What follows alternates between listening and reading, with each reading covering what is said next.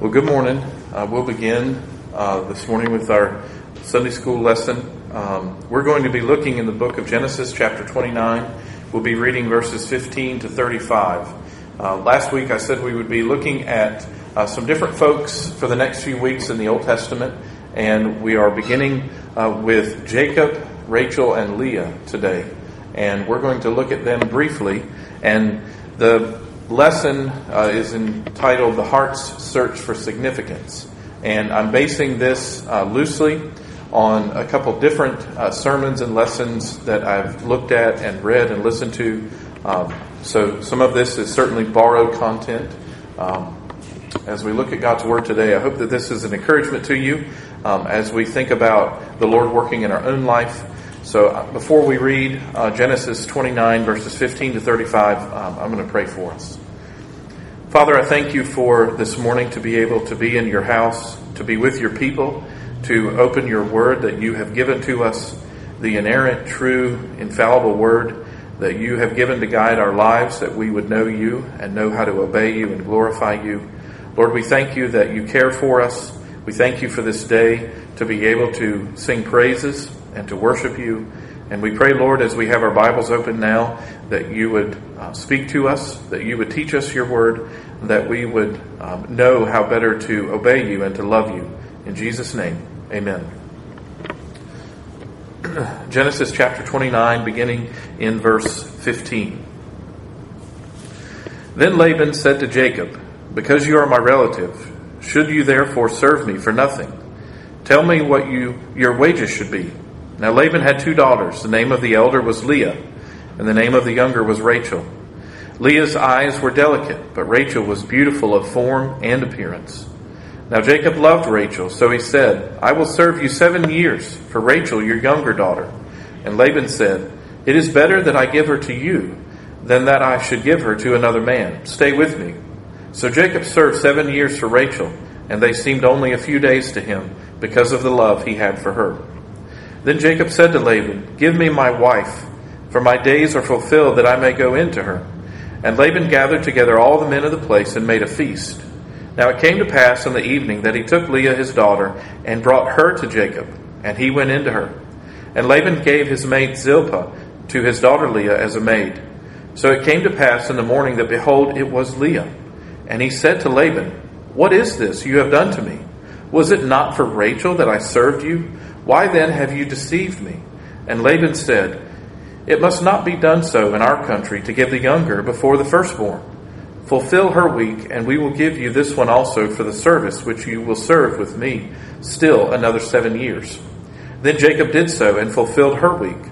So he gave him his daughter Rachel as wife also. And Laban gave his maid Bilhah to his daughter Rachel as a maid. Then Jacob also went into Rachel, and he also loved Rachel more than Leah. And he served with Laban still another 7 years. When the Lord saw that Leah was unloved, he opened her womb. But Rachel was barren. So Leah conceived and bore a son, and she called his name Reuben.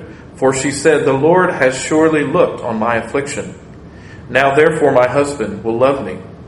Then she conceived again and bore a son, and said, "Because the Lord has heard that I am unloved, he has therefore given me this son also." And she called his name Simeon. She conceived again and bore a son, and said, "Now this time my husband will become attached to me, because I have borne him 3 sons. Therefore his name was called Levi." And she conceived again and bore a son, and said, "Now I will praise the Lord." Therefore she called his name Judah. Then she stopped bearing. So this morning's lesson is entitled The Heart's Search for Significance.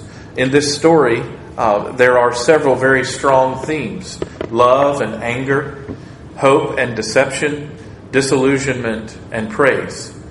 And as we look at the life of Jacob and Rachel and Leah, I think we see some themes even for ourselves, and maybe some things that we search after ourselves, the ways that our heart is searching for significance. And for many of us, even in the church and in our society today, we would say that there are many things that we seek after with our hearts. We seek love. We seek for fulfillment. We want whatever it is that we are seeking after, this one thing, whether it's a person or a marriage, a relationship, or some possession, or something that we have set our hearts on, that this will be the thing. This will be what gives me satisfaction. This will be what will make me feel fulfilled in life. I'll be happy. I'll be whole. The things about me that are broken will be fixed. Really, what we're aching for in our search for things is redemption. We want somehow some deliverance of some kind, that we wouldn't feel the weight of who we are weighing down ourselves, weighing down our hearts, that we would somehow be able to have that lifted off of us and our shoulders not bear the weight of it day in and day out. But isn't it interesting that every time we seek after something and want to grasp it and hold it, that very thing is the thing that we end up being disappointed in? Is that true? When you make one thing the only thing, that thing becomes what you become disappointed in. It's not able to bear up under it. So then what do we do next? Go find something else. Find a different hobby horse to get on. Something else to seek after, to conquer, to find, to possess. And we see that here in this passage. And we have to learn a little bit about the history of this family, the significance of Jacob being where he was, in the land where his mother's brother lives, his mother Rebekah, his mother's brother Laban, his uncle Laban. But I want to read to you a couple verses from Genesis 28, verses 13 to 15, because Jacob was a deceiver. That is what he did. He deceived his dad, stole the birthright of his brother Esau, and it was part of his mother's scheme, that he would get this. And so you remember he was not a hairy man, but he put on animal skin and went in and deceived his dad, who didn't have good eyesight. He went in while it was dark to his dad's eyes and told him he was Esau and said, "I'm ready for my birthright." And so he blessed him. His dad did. He gave him the blessing of the firstborn, but it was given to Jacob, the deceiver, not to Esau, the firstborn. And so in Genesis 27 and 28, Esau is angry. He is only able to really nurse his own heart with thoughts of killing his brother. Once my dad is gone, as he's gotten older, what I will do when dad is gone is kill my brother, my younger brother, because he stole from me. And he was bitter in his heart towards his brother Jacob. So mom finds out, Rebekah finds out, and she can't have it. Somehow it got to her that this is what Esau's plan was. So she decides, I need to take care of this. She goes and tells Jacob, this is what's happening. This is not going to work out. I want you to leave. And so she goes and tells her husband, her ailing husband, that she doesn't want Jacob to marry of the women who are in the land that they're living in. And that was her reason for why. Can you please send our youngest son away? So Isaac calls in the younger son, says, you need to go somewhere else. Don't marry of the women here. You need to leave. Go to the land of your mother's brother, Laban. And so he does. He does leave. And as Jacob is out in the land, do you remember the vision that he had? The heavens opened, and it was like there was a ladder, and the sons of God ascending and descending, and God was there at the top of the ladder, and he awoke and he said, I didn't know it, but God, this is the land that God is in, and it was sacred to him. I want to read Genesis 28, 13 to 15. This is God working in his life. And behold, the Lord stood above it and said, I am the Lord God of Abraham your father, and the God of Isaac. The land on which you lie I will give to you and your descendants. Also your descendants shall be as the dust of the earth. And you shall spread abroad to the west and to the east, to the north and the south. And in you and in your seed all the families of the earth shall be blessed.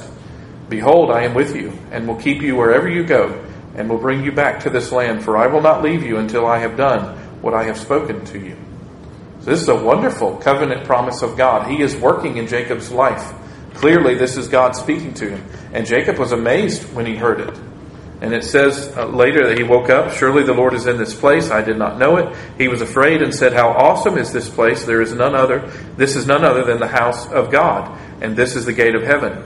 Then Jacob rose in the morning, took the stone that he had put at his head, set it up as a pillar, and poured oil on top of it. And he called the name of that place Bethel, but the name of that city had been Luz previously. And he made a vow to God, saying, if God will be with me and keep me in this way that I am going, and give me bread to eat and clothing to put on, so that I come back to my father's house in peace, then the Lord shall be my God, and this stone which I have set as a pillar shall be God's house. And of all that you give me, I will surely give a tenth to you. So he goes into the land that he's supposed to go to, and as he's there at the well, he finds the well, and he meets this beautiful young woman. And the writer of Genesis tells us that she was beautiful, both her form and her looks. So everything about her was attractive to Jacob, and he was attracted to her, and he wanted her for his wife. So he meets his uncle Laban, and he says, well, I want to work for you, and I want your youngest daughter, Rachel. And Laban has, as we could tell from the story, Laban has other ideas. But you need to remember some more things about Jacob. I think it would be helpful to know. He's leaving home, and the reason, or at least the reason that Rebekah gave to her husband that he's leaving, is to go find a wife. To go find true love. To find a family and a new place to live away from his sins. Because he had sinned against his family. He made things difficult for his mom. He turned his own brother against him. And his dad gave him the blessing that belonged to his brother. So after he finds the well, he sees beautiful Rachel. He waters her sheep, and he falls in love with her.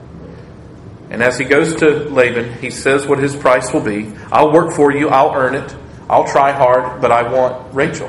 After 7 years of service, I want Rachel. I want her to be my wife. And we see Laban with his own plans. And I want to talk about Leah for a little bit. This older daughter. And it's interesting how Laban and Jacob talk about this. Because after he had done his 7 years, seems like he was faithful enough man, he worked. He went to Laban and he said, okay, I did my work. I did all that you asked me to. I've earned it. I want my wife. Give me my wife. I'm ready. I want to be married. I don't want to wait any longer. And so Laban throws a big feast. He gets everyone together. And at night, when it's dark, you can't see one in front of the other, he sends who? Leah. And in a moment of significant deception, he deceives Jacob. And Jacob gets upset. Why did you deceive me? Why would you do this? And what does Laban say? And it does stop Jacob in his tracks. Well, around here, we don't put the younger before the older. And he doesn't say anything else. He doesn't have any answer. He says, so Laban says, well, just work for me another 7 years and I'll give you Rachel also. And it's interesting. You can imagine that Jacob might have gone to Leah and said, well, you came in there. You knew who you were. You knew who I was. You know what this whole party was for. Why didn't you say anything? Why didn't you say anything? When I reached for you, why didn't you say, I'm Leah? And she could have, and this is conjecture, and not my own, it's from another writer, but he said, well, couldn't Leah have answered, well, why didn't you tell your dad the truth when he reached for you?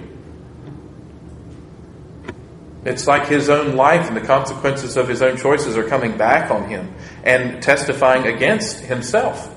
You are a deceiver. That is what your name means. And you did deceive. Your dad asked and you didn't tell the truth. So here it is in front of him. But so we see Jacob looking for love. He's wanting to find his true love. He works for love. He does everything that he can. It seems like he is trying to find life again after deceiving his family and making a wreck of his life. He has to leave home. That's how bad it is. And in their day, to leave home and land and family, significant. We've been seeing that in the book of Ruth. So here he is in another land, and he has these two wives. And this wife, Leah, this woman, Leah, she's the oldest. We don't know what was wrong with her, but apparently it has to do with how her eyes looked. Maybe she was cross-eyed or she had a lazy eye, but there was something about her that looked different. She was not beautiful the way that Rachel was. Everything about Rachel was beauty and attraction for Jacob. But Leah was not, apparently. And we see she was not as likely to have been the one to get married. And so Laban sees an opportunity and he takes it. He's desperate to get rid of this daughter, and if I don't, she's going to be here forever. It seems like she wasn't wanted by her dad or by Jacob. Because it says, you see it in verse 31, when the Lord saw that Leah was unloved. This was after. This was after everything that had taken place. And Jacob is spending time with her in his home. She's not wanted by her dad or by her husband. And it seems, at least from what I can pick up here in chapter 29, verse 31, she wasn't loved by her dad, her husband, or her sister. There apparently was some conflict, probably for all of her life. She's been living in the shadows of her younger sister her whole life. She's the one that's more beautiful. She's the one that has better prospects for the family. Everything about her says success and goodness, but here's Leah looking at herself. I don't have those things. Maybe she was just a bit more homely.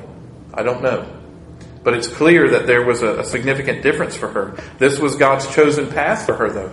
This was her life. This was not a curse. This was the life that God had given her. Look at her identity. She is God's chosen vessel. And we'll see how significant later on it is. But she's God's chosen vessel here. She is Jacob's wife.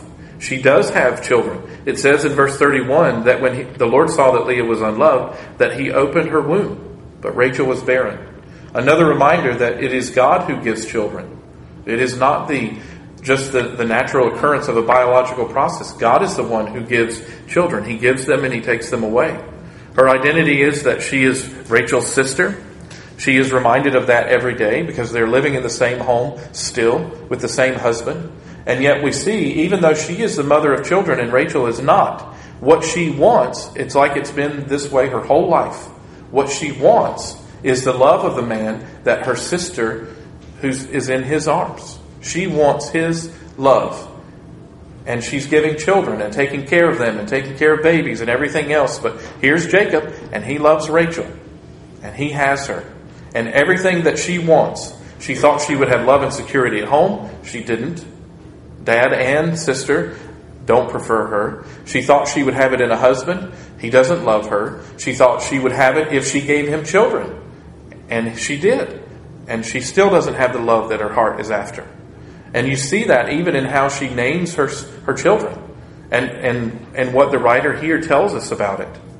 But I think as we look at the end of the passage that we read today, we see that God was working in her life, moving her towards himself. Right?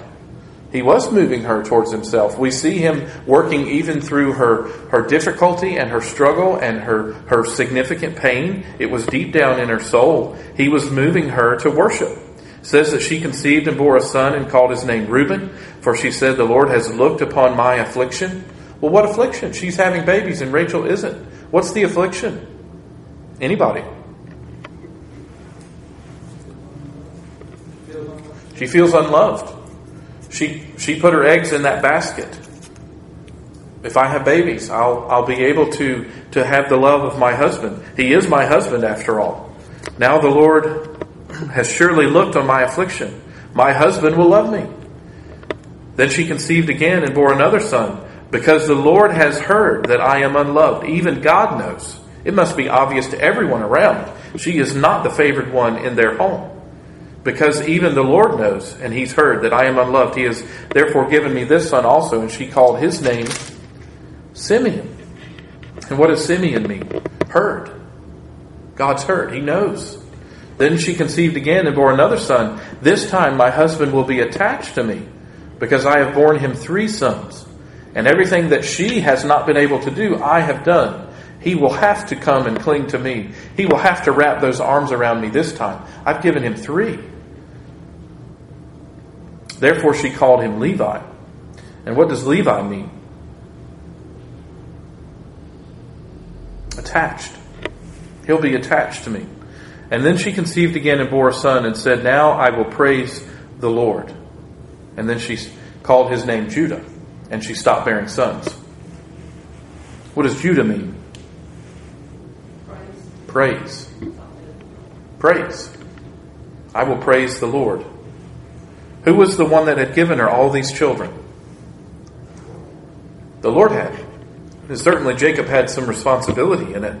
But she had, one writer said she's the epitome of traditional family values. She's the epitome of being someone who knew her station in life and she did it. She did what was right and what was expected of her by society, but also from her family, from her religious connections. She was supposed to bear children. It was a symbol of God's love and affection for his people, that he would continue the name of the family leader. Jacob's name is continuing through his wife Leah. It's not through Rachel, at least up to this point, right? She is doing everything that was required of her and expected of her, and yet she is still the loveless wife, the loveless daughter of Laban. It says in verse 33 that God heard her prayers. She must have been crying out to him because nobody else is listening. Nobody else is even caring, it seems. But he is listening to her. And it says after all of this, after all of these changes and all of these babies, and living with her sister still, it seems, for the rest of her life, and having to live in her shadows, what does she resolve at the end? Now I'm going to praise the Lord. And it's interesting here that she uses, in my Bible, it's all caps. Lord, L-O-R-D, all caps. And when you see that in the Bible, that is the covenant-keeping name of God. The one who said to Jacob in chapter 28, I will bless you and your seed. This was not the God who stood at the top of the ladder according to the world religions and what many people thought. If you work hard and do your best and try your best to please God, He will let you come up the rungs of the ladder and you'll make it into heaven. This is the God who says, I will be the one to come down the ladder and I'll bring you up. You don't have to do it on your own. She knew this name of God. That's significant, that this woman in deep pain and darkness and difficulty and struggle knew the covenant-keeping name of God. And she says, now I will praise Him. I will praise Him. And at the end of the book of Genesis, we have the answer to her prayers, and really beyond. It's certainly not an answer to her prayer like a reward. She had served the Lord. She had finally discovered what the true meaning of life was, that searching for significance with her heart was not to be found in men or in babies or, as we said, traditional family values and doing your role. And it's certainly not in doing your best to serve the Lord. The search for significance is being found in knowing that God is the one who comes after His children. He's the one who makes a way for you to get into heaven. He doesn't give you the ladder to climb. He walks down it for you. Isn't that interesting? The way that we think about how life is. The struggles that we have, the things that we go through, God is giving us something to go do. We're to go work and try hard. And hopefully He will reward us and put another rung on the ladder for us that we could keep climbing up to heaven. But what she found was every step that she tried to take up that ladder was she might take one up, but then she'd fall down 3 more. She was never able to make it up that ladder. She and Jacob, neither one. Who was it who had ordered all of these things in her life? Certainly it wasn't her dad, right? He basically threw her to the first person that seemed like a decent guy, even though we know Jacob wasn't really a decent guy. He was searching just the way she was. He was running away from his past. He wasn't trying to run to the Lord. He was running away from it. Find love, find an identity, find a new place, because I've made a wreck of everything at home. She resolves to praise the Lord, though. She says, I will praise Him. And what's the answer? We were talking about this just a second ago. What was the answer around the end of the book of Genesis? What house is she the mother of?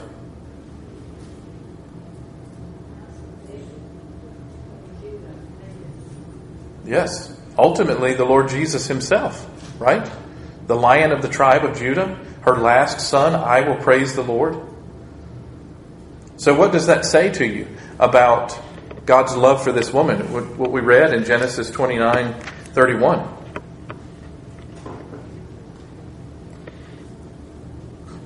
The Lord saw that she was unloved, and He loved her. This woman who we don't know what her unattractiveness was, something with her eyes. This woman who nobody would have chosen, who everyone wanted to get rid of. This is the one that God chose to be the mother of Judah, of the house of David, who we read in the genealogy of Jesus is the house that He came from. So what does that say about how God chooses to work? Is there a lesson that we can learn from that? Maybe there are several. But are there any lessons we can learn from that?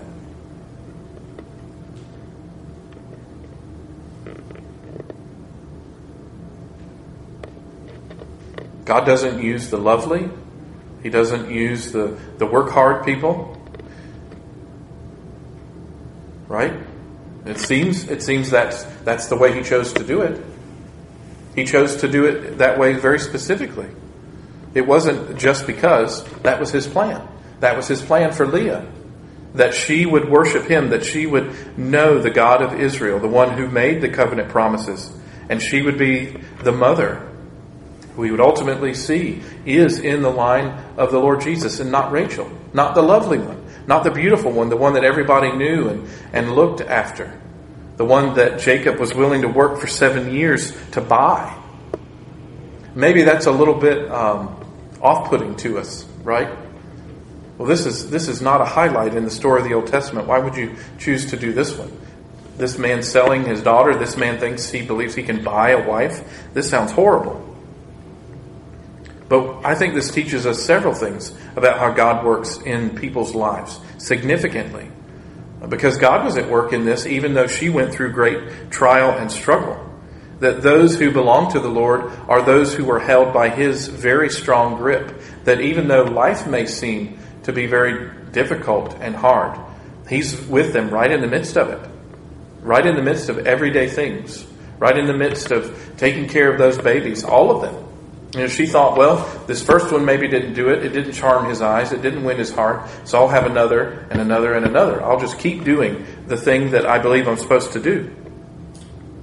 The other thing that I think we see out of this, that hopefully we see clearly, maybe we don't always see it in our own life, that God's choice to make His own glory known is about His own glory and not about our ability or our beauty. God chooses to do that through us, not because of something in us. I listened to something last night. Dr. Sinclair Ferguson was asked about how to read your Bible. And he talked to a young man. He was at this time, Dr. Ferguson was a young minister. And the young man was telling him he was having amazing quiet times on his own with the Lord. He was reading the book of Ephesians. And so he asked him a question, Dr. Ferguson did. And this was when Dr. Ferguson was a young minister. He said, well, tell me a little bit about it. If you were to write down, if you were a journaling person, if you were to write down every day just something about what you're learning, if after 6 months, let's say you're done reading the book of Ephesians, what would it be that you would write out? Would it be and he gave him two options. Would it be about your experience or your understanding of how that applies to your life?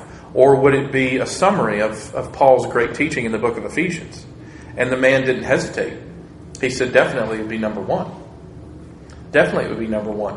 I would write somehow about my experience and understanding of how this applies to my life. And certainly we want to know how the Scriptures apply to our life. But isn't it interesting, though, that he didn't say the other? It wasn't significant for him to read the Bible for the sake of reading the Bible and getting to know it and see how God is writing a story and what God is doing, to know the truth about who God is. And if God is the ultimate thing, we say in our catechism, and we'll speak about this later this morning in our service, we say in our catechism, what is the chief end of man? We teach our children to glorify God and enjoy Him forever. But if our attempt at getting to the Bible is not, our first attempt anyway, is not to see the glory of God and to know who He is, then no wonder we're so wrapped up in ourselves. Right? We don't even go to the Bible for God, at least ultimately first. We're going to find some answer about who we are, or to give an answer of what's going on inside of us. So when you open your Bible, are you saying, well, Lord, please show me yourself, or Lord, please give me an answer to something that I'm struggling with today? And He does do that. He does show you something about yourself that day. He absolutely does.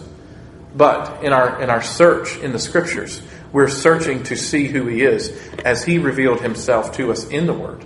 I think there's a difference there. Any thoughts or comments or questions about that? Disagreements even.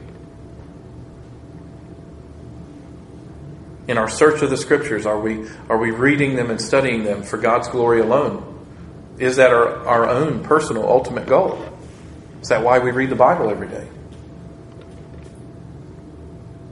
And maybe maybe that's why sometimes when we're in a moment of personal panic, we run to the Scriptures and hope that we'll find an answer. And I certainly don't want anybody to feel guilty if you don't have a daily habit of reading the Bible, or if you say, well, that's what I do. I've done that. I think everybody can say they've done that, right? Everybody's run to the Bible. Lord, give me an answer. I'm struggling. I'm crippled under this. Third thing I think that we learn from the life of Leah is that our insecurities about who we are and who God has made us to be in His sovereignty and in His providence, our insecurities may be God's whisper to stop our search for worth in others. Other things, other people, relationships, our insecurities about who we are God's whisper to stop our search for worth in other things or other people. Because it was exactly those things that God chose to work in. He chose to work in her in a different way than He did Rachel. And it was ultimately God's choice, right? He could have done that through whomever He would have liked. So the things about you that maybe you want to hide from others, or hide from others being able to see so obviously, or something about you that you wish wasn't true about who you are, so you try to compensate it for it by doing something else. Maybe you just really don't feel secure in who you are, so your way of feeling better or feeling secure is to try to get other people to like you by being always agreeable. Always do everything anybody asks for you. Is anybody in here a people pleaser beside me? None? Yeah. Isn't that a way that I can be a yes. I don't have to be a stick in the mud. I don't have to be a no to people's questions. Right? It's easy to say yes. But eventually you have to look in the mirror and say, am I being true to myself and who God made me to be? Am I denying God's work in my life because I can't accept who I am? Who He made me to be? Am I still searching for worth somewhere else? Moving on from one thing to the next thing to the next thing. Since that didn't do it. I think that's a lot of us struggle there, likely, if we're honest. We don't want to look in the mirror. Isn't that what the Bible says about looking at the mirror and going away quickly and forgetting what He was like?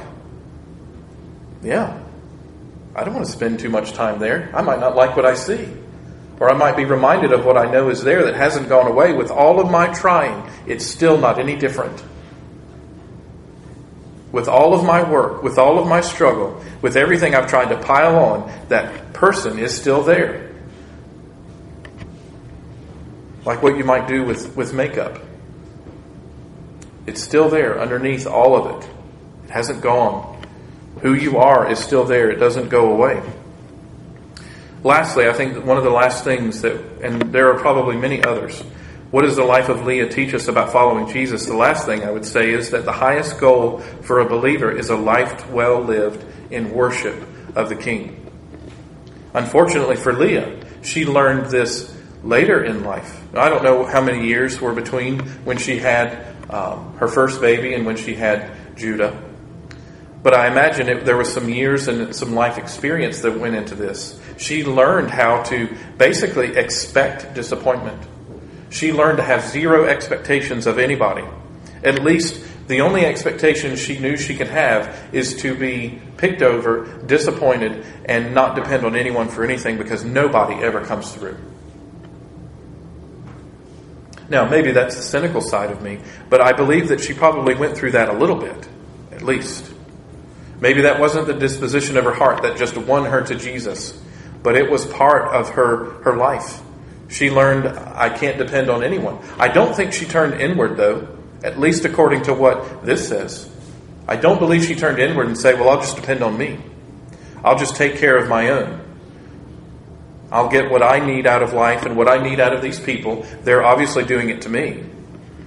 No, I believe as she went to the Lord with the hurts of her heart, with the difficulties of her life and how disenfranchised she must have been with everything. I mean, this is a daughter of Israel, and this is how she's been treated. She's nothing more than something to offload or someone to give children to keep Jacob's line moving and living. And she says, certainly there has to be more in life than this for a daughter of Israel. And she, through the pain, through her difficulty, through feeling alone in her own home with all these babies in her arms and her husband over there with Rachel, she learned to look to the Lord.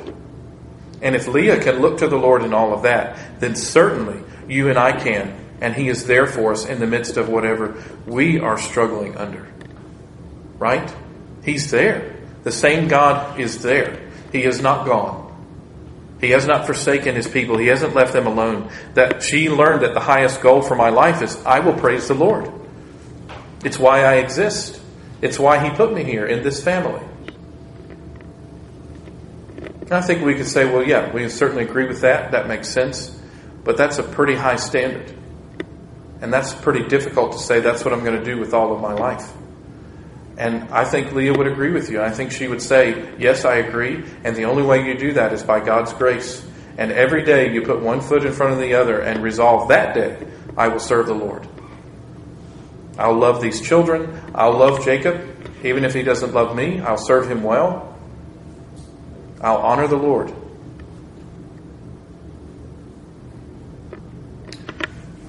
We have a few moments left. Any thoughts or comments about that? The heart search for significance. One of the writers, maybe a question, and we can talk about this as we end. One of the writers said, as we think about this story, as we think about what they were seeking after, Jacob looking for love, looking for a new home, for a new family, a place that he could maybe remake himself outside of his own past and sins and everything that he did to his family. And Leah, in search of love and hoping to win the affection of her husband by earning it or by doing things to get it. Those were the things that had gripped their hearts. Maybe a question to ask is, what is it that you would have to set your affections off of in order to pick up a true affection for the Lord Jesus? What is it that you are seeking after, that in order to love the Lord as God's Word says we should, as His people, what would you have to lay down? What would you have to give up? And are you willing to do that? Many times we may know the answer to some of our questions, and we may even hear it from other people, but we're not willing to let that happen. I can't let that go. It defines who I am.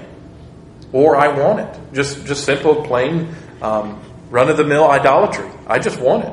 I want that more than Jesus. And I readily admit it. I confess I want this in life more than I want to glorify Him. That may be where some of us are. I think openly and honestly the answer to that is repentance before the Lord. I want this more than you. Right? And isn't that what church is supposed to be?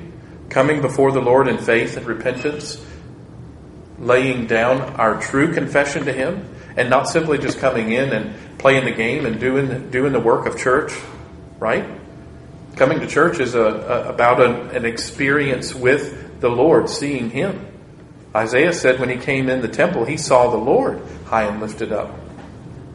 That day it wasn't Sunday go to meeting. So, any thoughts or questions? I think that's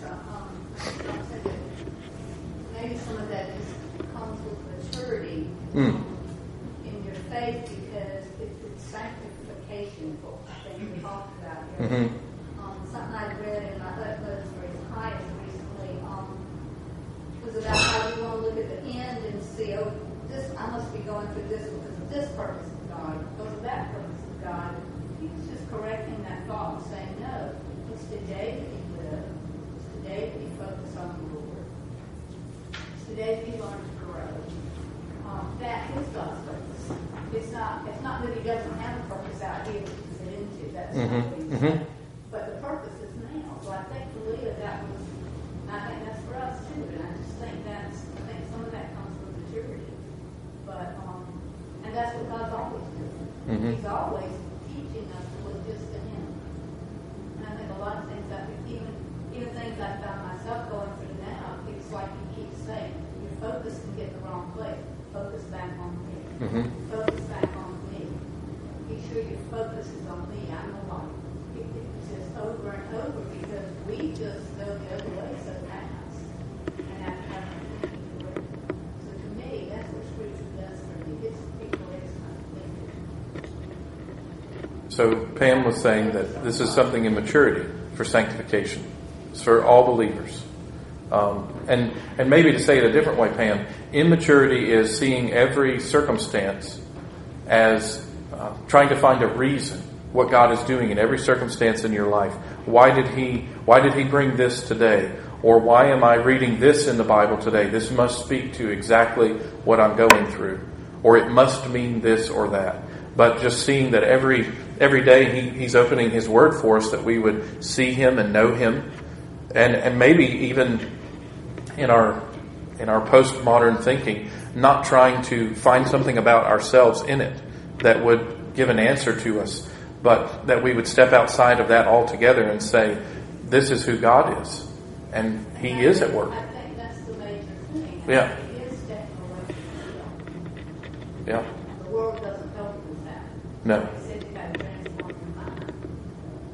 We just ask Him to help you do that because we just naturally go to ourselves. That's just who we are. Maybe it's safe to say, this might be a little too harsh, or too strong, but maybe it's safe to say that rather than seeing life through the lens of Scripture, who God is and what His attributes are and His character and His goodness and His righteousness and holiness, rather we see life through the lens of our own identity, who we are hoping to shape ourselves to be. So all of this is in some way, if this is right and not too harsh, that I'm seeing all of this in how it impacts me and how it affects me and what I think about me. And even what you say and do is somehow has something to say about who I am. And our pastor in Lynchburg used to say, in a funny way, that this was kind of how people talk about themselves. They would be in a conversation with someone else, and maybe they've been the one speaking for a good while, and they say, well, that's enough about me. What do you think about me? You know, I'm a little bit tired of talking about myself, but maybe you might not be. We're just so absorbed with where we are. We need that constant affirmation. But isn't that kind of like an endless stream, constant need to hear about and affirm and know and everything else? That if you are building your own identity, you have to do that. I mentioned last week Carl Trueman's book, The Rise and Triumph of the Modern Self, that if you are building your own identity, if every one of us has to do that, then we are all seeking to do that all the time. If identity is not found in something else, in someone else, in God who created us and made us, and if it's true what I was saying here about Leah and Jacob, that it's true that they were not meant to ever have to climb the ladder to earn God's affection. But actually what's true about them is true about us, that not only did God come down the ladder for Jacob in that vision, but it's true that He came down the ladder for us in the person of Jesus Christ. And He's the one who defines who we are. That's how you know about your identity. Not through the subjective things, everyday life, the good and the bad and the ugly, and how we treat one another and talk to one another, and what other people say and what they think, or how much money I make or how much you make, what I have or don't have. That those things don't truly define us, but who God says we are as His people. That's what defines us. That's our identity. And I think that's my connection, if you will, because I know it probably seems like a bit of a 180 from what we were studying the last 2 weeks to going to a very specific study on Jacob and Rachel and Leah. But I think that this is exactly where many of us are. We are searching for who we are in what we're living in every day. We need God. We need help, but we don't run to God to define that for us. We try to do it ourselves and see how we can build a life out of what's happening around us, even though we're not in control. And let me pray for us. Father, I thank You for this time this morning to be in Your Word. I thank You that we could be gathered as Your people, the church. And as we prepare for worship in just a few moments, Lord, I pray that You would draw our hearts to Yourself. Lord, I pray that You would be with us. Help us, Lord, in the day-to-day life that we live. Many of us have routine lives, things that we do every day, and it's easy to see that's who we are. And yet Your Word says that we are who we are because of who You are and what You have done in the world. That should be first in our endeavors, and what we're seeking for is learning who You are and what You have done, and then secondly, learning about how we fit into that. Lord, help us to do that. Help us to fall on our face before you and confess that there are idols that we are after, that our hearts want, and that we will give all of our energy to that and then come to you with leftovers. Lord, I pray that you would help us to order our disordered minds and our disordered lives and affections. Thank you that the Lord Jesus has come, that he has lived a perfect life that we couldn't live, and he died for us to pay for our penalty for sins, and that he did take all of the wrath of God for the children of God, that we can now stand before you not being condemned, but loved and affirmed as beloved sons and daughters of the living God. In Jesus' name we pray. Amen.